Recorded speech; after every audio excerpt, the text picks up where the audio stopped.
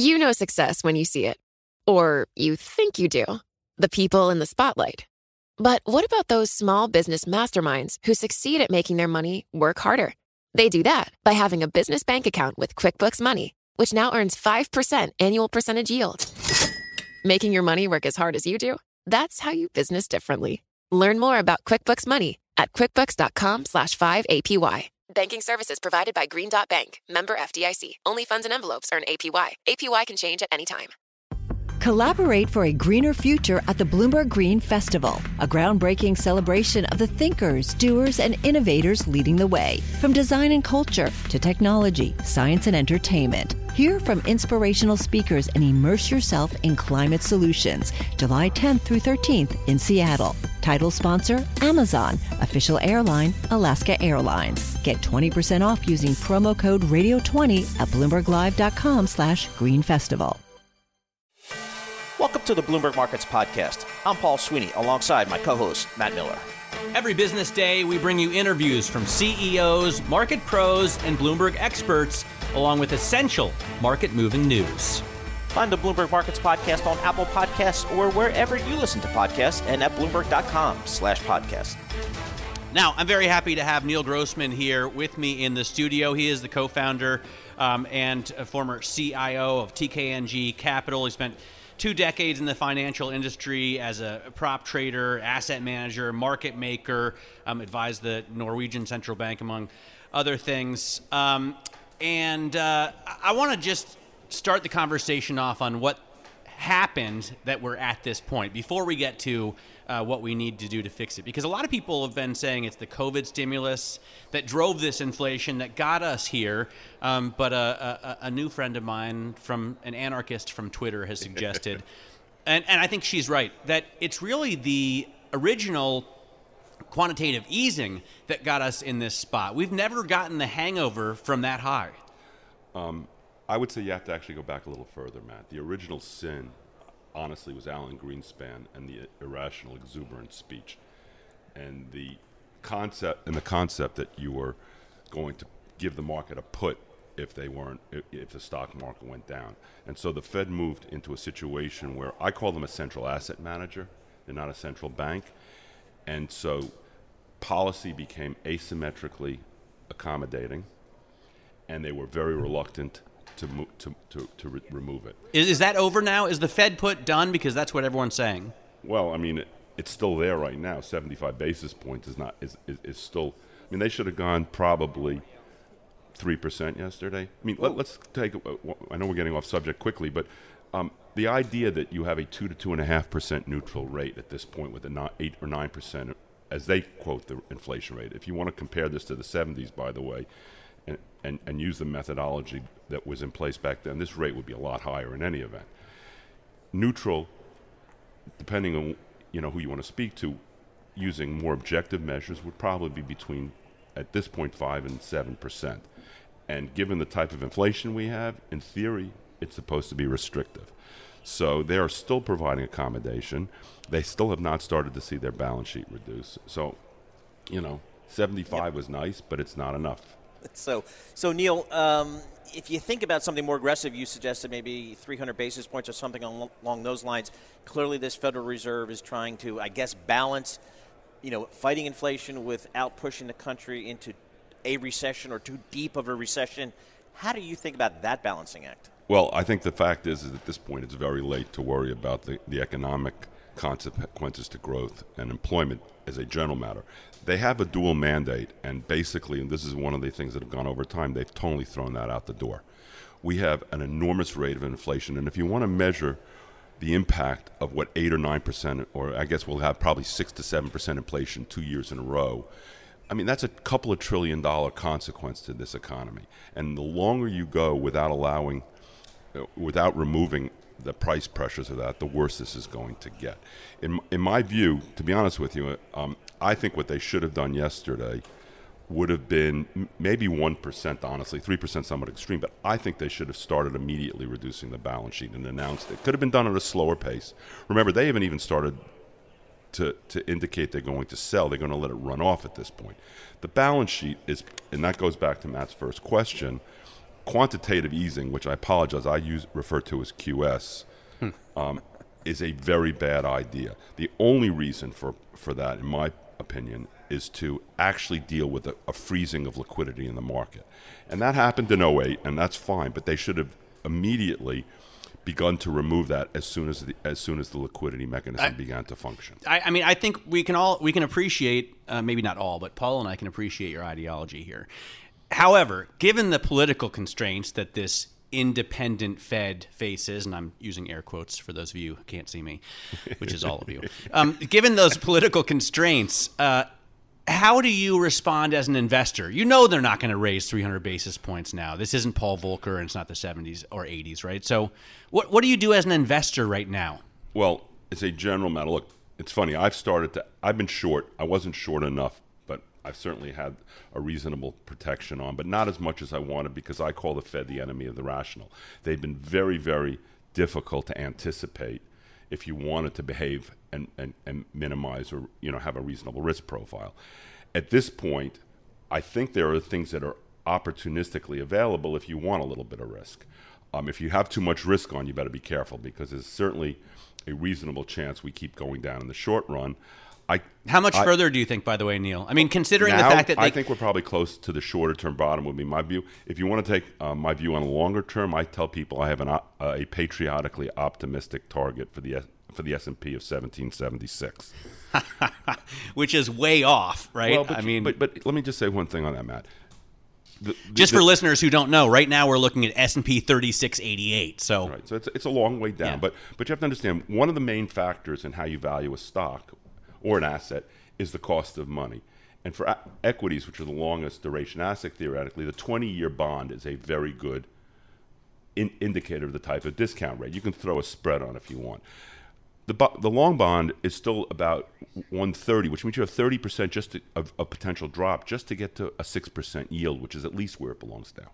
All right, Neil, we got to have you back on very soon. Really appreciate you coming into the Bloomberg Interactive Brokers studio. Neil Grossman there, co-founder and former CIO at TKNG Capital, also an advisor to the Norges Bank. Hi, I'm Ron Kraszewski, Chairman and CEO of Stifel. Financial advisors, if you're not growing your practice, you're losing market share. Stifel is a growing, entrepreneurial, advisor-centric firm built for successful advisors like you. Imagine having the resources of the largest wirehouses and the support of the boutique shops, but none of the bureaucracy to get in the way of you serving your clients. At Stifel, it's your business, your book, your clients.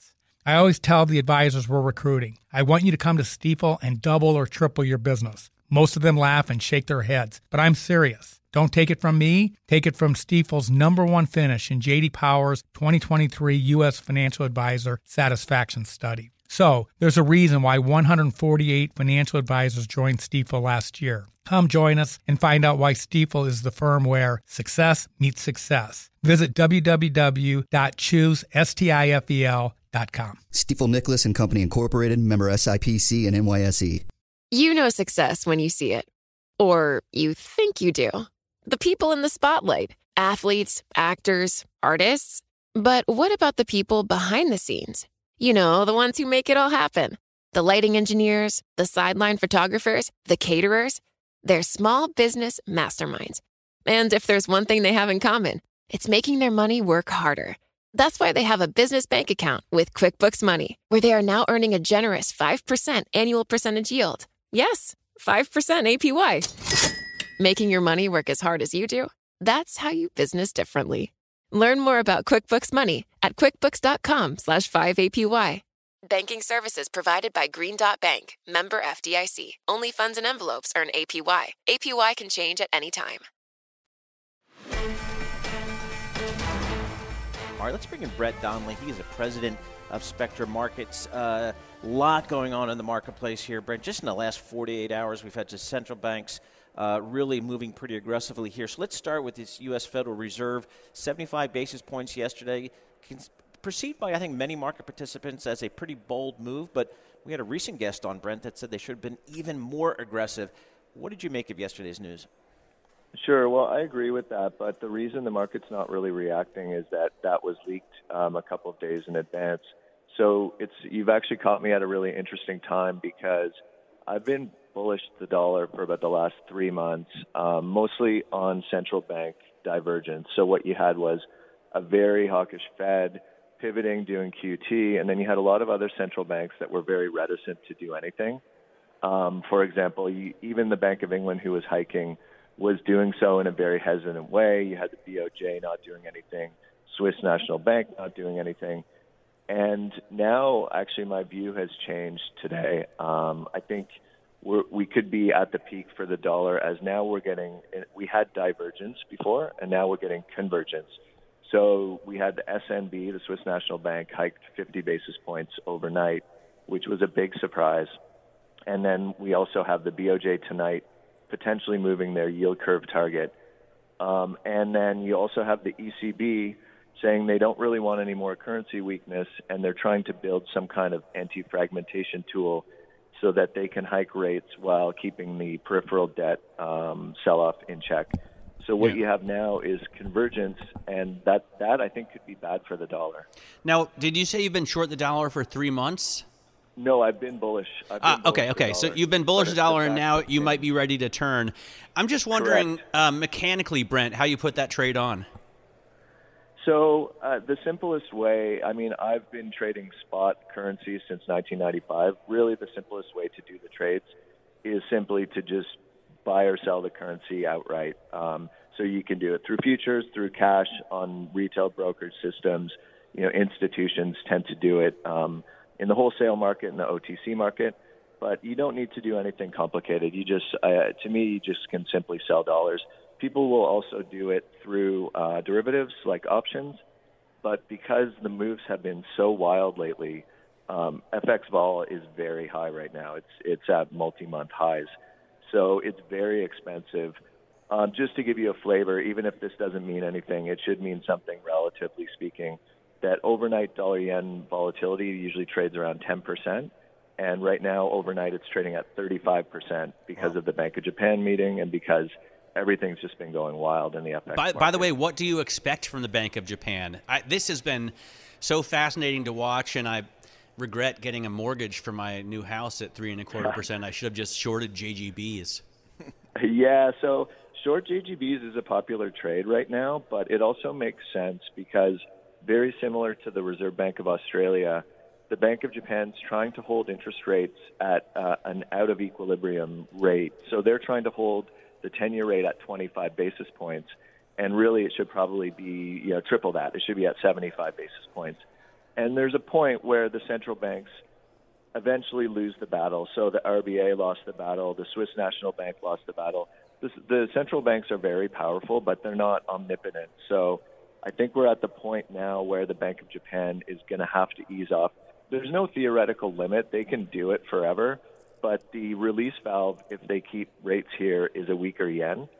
And now they've explicitly said that they no longer favor a weaker yen, which is something new. We've had all kinds of historic stuff happening in central banks and in the FX market. And so if you recall, starting in 2012, Japan was trying to weaken the yen. That was the Abenomics plan. And they've succeeded, with flying colors. They took dollar yen from 75 to 135. And now they're kind of saying enough is enough, no mas. So to me, that means that they need to move, they need to allow yields to go higher. And so whether that happens tonight or not, then it comes down to more of a tactical decision by the BOJ. So there seems to be, I would say, about a 35% chance they do it tonight. But I think it's almost locked in that they do it in the next 3 months. And so the timing almost doesn't matter because even if they are pinning that 1 10-year yield, the rest of the market will just completely come unhinged. So people will sell JGB futures and anything that's not nailed down by the BOJ. Hey, Brent, just real quick, 30 seconds. How long would a dollar weakness call be, do you think? So I think it could be protracted. So the dollar strength started with there is no alternative to U.S. tech. Yep. And obviously that's over. And then it continued because U.S. rates were moving so much more than the rest of the world. So now neither of the drivers of dollar strength really are happening right now. So I think this could be a meaningful turn in the dollar for it could last all of H2. All right, good stuff. Brent Donnelly, really appreciate you coming on. I learned a lot today. Brent Donnelly, president, Spectra Markets. He had been bullish on the U.S. dollar, turning negative just today, actually, in response to what we've seen from a lot of the central banks across the world. Again, the Swiss National Bank, kind of surprising the marketplace. Totally surprising. Totally surprising. Yeah, absolutely. That's kind of what I woke up to here listening to surveillance. So, again, concerted effort to raise rates here. So we'll have to see how that plays out.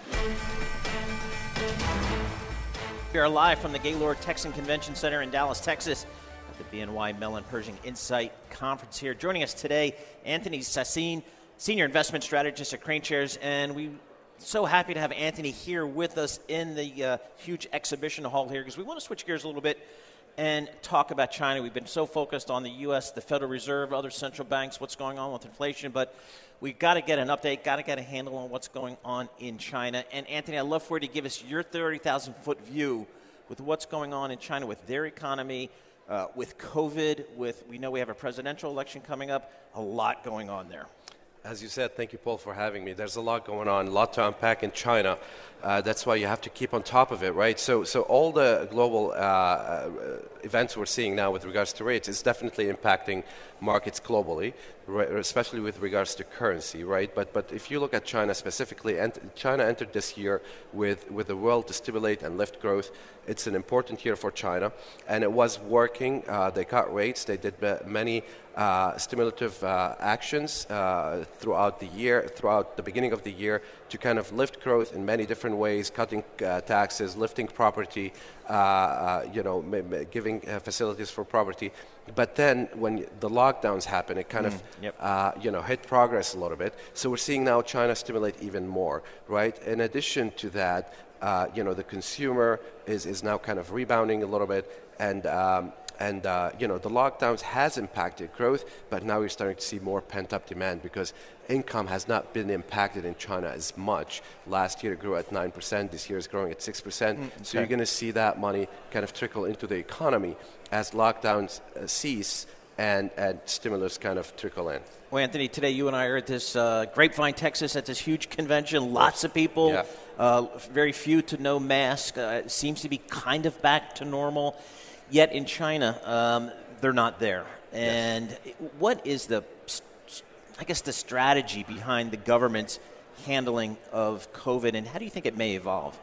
Yeah, no, absolutely. That's the big wild card a little bit in China, right? So China have a very strict policy with regards to COVID. It started with a zero policy where kind of locked down Shanghai for 60 days or more. That kind of impacted people living in the area, impacted supply chains across the board, especially with electric vehicles and other supply chains that are located in Shanghai. But then when it happened in Beijing, that kind of moved to this dynamic policy, right, where they were kind of targeting specific areas, doing testing proactively, trying to be more cognizant of the economic impact, right? But that's still causing a lot of issues, right? Omicron is a little bit different.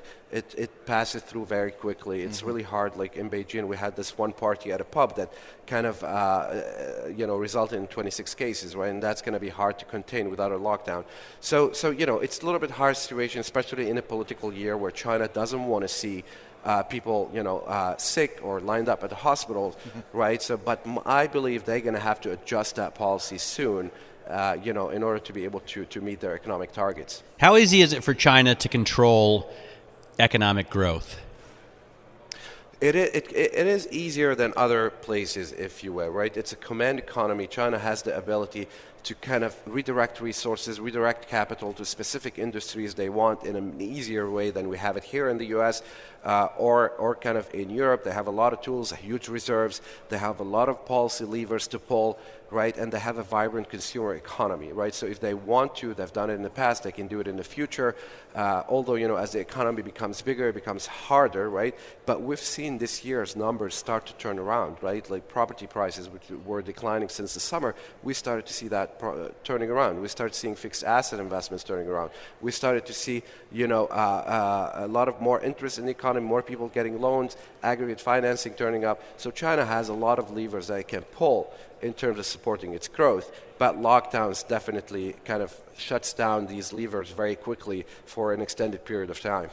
You know, Anthony, global Wall Street's been focusing rightfully so on global energy prices. And, you know, we got WTI crude oil was at over $120 a barrel. It's now pulled back here. But, boy, if China fully reopens, that adds a big source of demand there.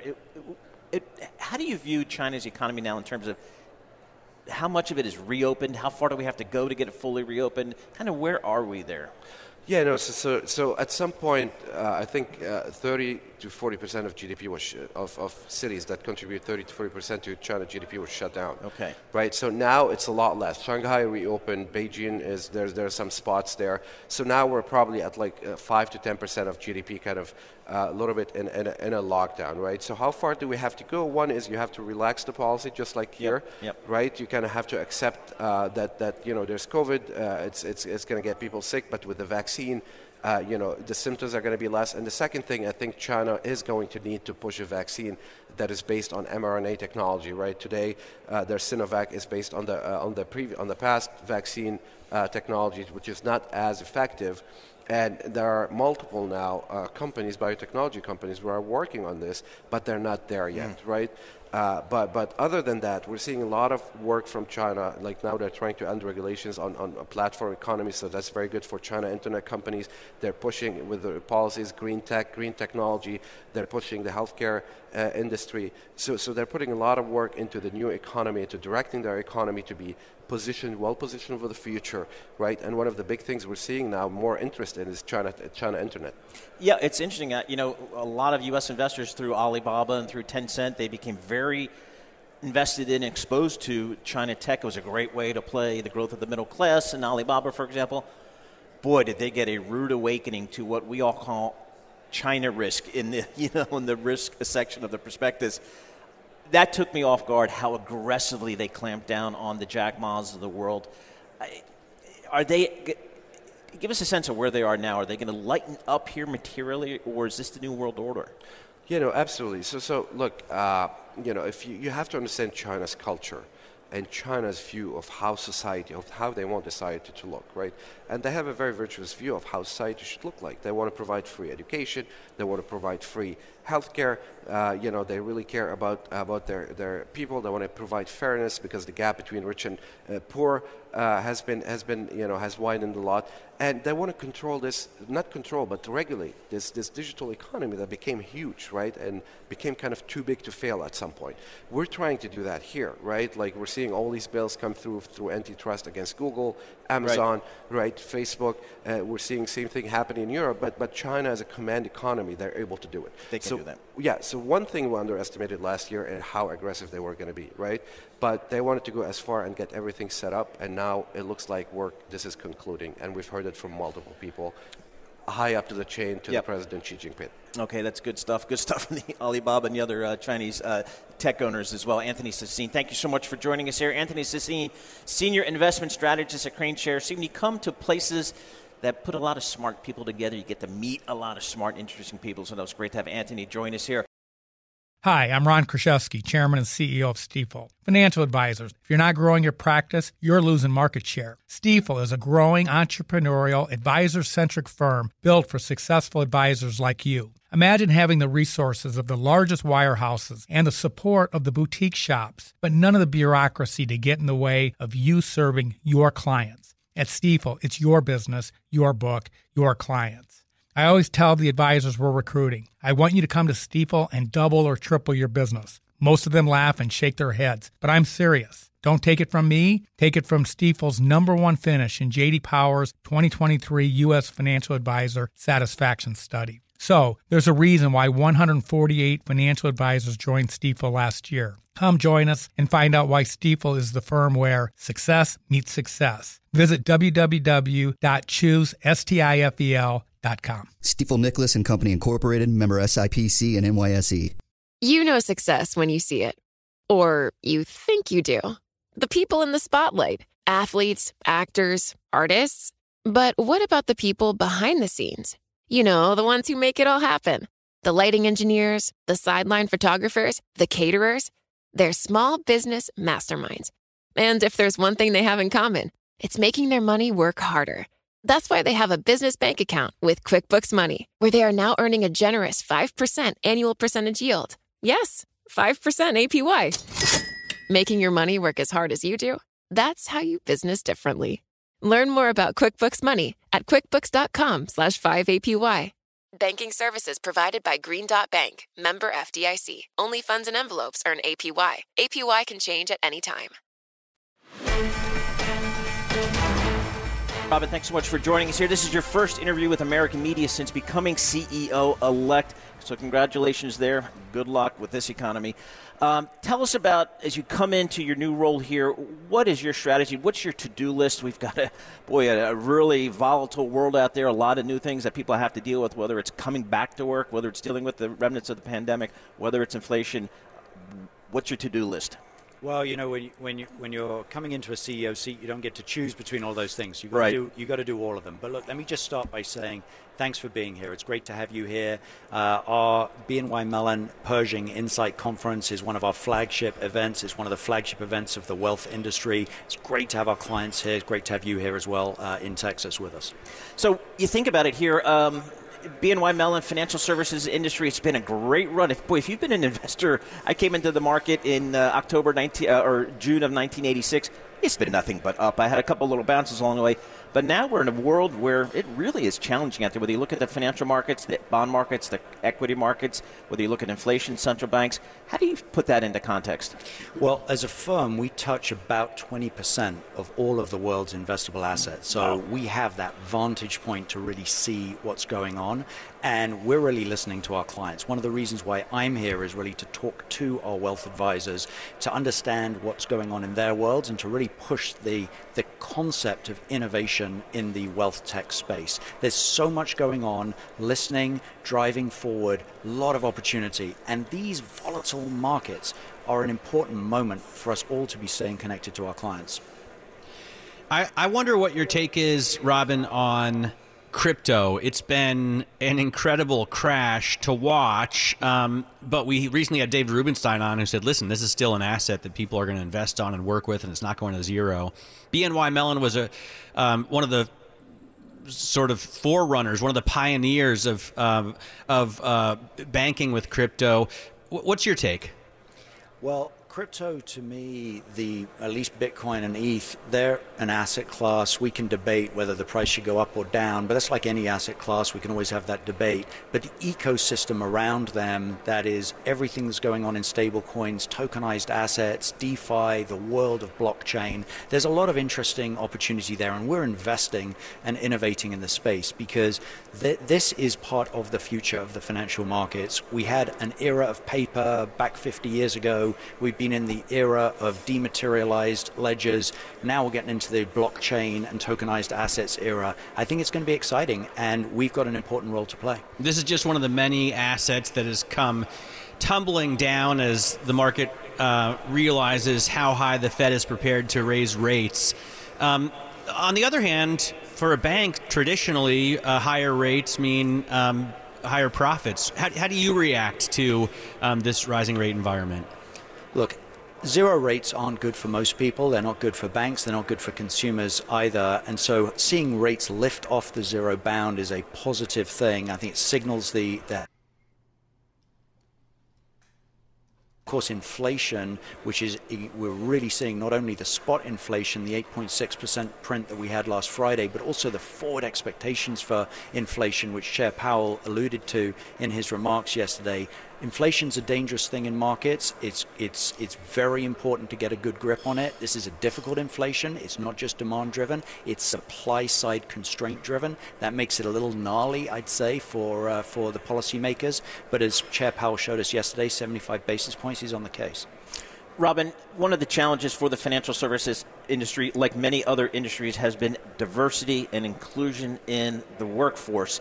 I worked on Wall Street for 30 years, and I saw every incoming class of investment banking analysts very diverse.